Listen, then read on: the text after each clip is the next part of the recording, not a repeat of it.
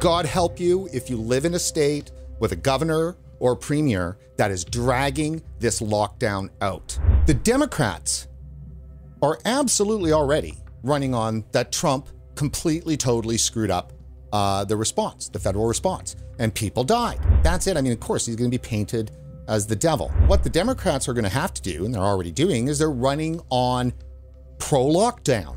As this second wave comes in October or November, right before the presidential election, what's going to be the message from the Democrats? They're going to have to run on the virtue of a lockdown. More lockdowns. The presidential election is going to be a referendum on lockdowns. The use of wokeness as a leverage, as a battering ram, as a... You know, David Rubin, as I was saying on Ben Shapiro's show last week, was making an argument that we're heading into a bit of a utopia where people are going to be so preoccupied with dealing with all of the, personal tragedies and challenges around the catastrophe that is the coronavirus, that they're just going to look at the woke stuff and just go, oh, we don't have time for that anymore. And I have to tell you that that is absolutely not going to be the case. Using this as an opportunity to reinvent ourselves is what Mr. Dave Rubin was saying on the Ben Shapiro show. Not a conservative or right point of view, a progressive point of view, if there ever was one. You don't know anything about the progressive left and how they fight if you believe that they're going to back down now. Politically correctness is communism. Wokeness is communism. It is a mechanism to destroy the people who believe that they're victims. The ability to get them out of that victimhood mentality, it's got to be near impossible with the amount of conditioning that they've received and continue to receive, and rewards and encouragements that people receive for being oppressed and the victim. Allow me to say this about communism, folks. I'd like everybody to remember this one thing. Socialism was invented by white people. Marx and Engels are white. Lenin was white, Stalin was white. I mean, the whole ball of wax. This is a white on white thing. This isn't a white invention. This isn't a foreign thing. This came out of the bones of us from Europe, this communist way of thinking. When you look, in the mirror, and if you're white, you're looking at a communist. It's important to know that. It's not some foreign race. It's you. The catastrophe of this lockdown, of this shutdown, is still unknown.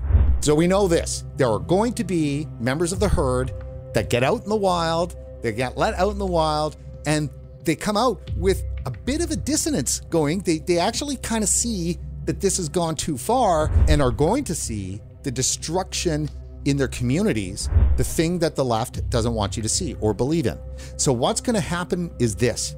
Woke is going to be used to smash the people in the herd, the progressives, the progressive lefters that have had a little bit of an awakening, that have said, maybe this is a little bit too much. And they're going to get running out into the wild over the next couple of months, coming up to the election, and woke is going to be used to smash them, to get them back into the fold. So if you can throw the race shit at them, you can throw the gender stuff at them, you can throw the transgender stuff at them, the whole kit and caboodle, the ball of wax, keep them so upset and so twisted that they won't have time to deal with the dissonance that's around lockdowns save lives. They can't afford their own people in the herd to be able to come to a conclusion on their own about the devastation of the aftermath of the coronavirus. They can't afford to let people be free thinking. They need to stop people from making their own conclusions. The horror of what they have done to the world, the horror of what public health officials who made this decision to lock down and then continue the terror. I don't recall casting a ballot for Theresa Tam. Do you? Did anybody cast a ballot in the US for Fauci or Birx? No. Who elected these public health people to make these decisions.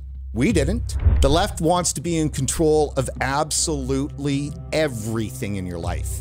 If you haven't figured that out yet, if the lockdown, the shutdown, and the total destruction of your civil liberties has not yet rung into your brain that they want to control everything, well, you're a lost cause, and likely you are the problem.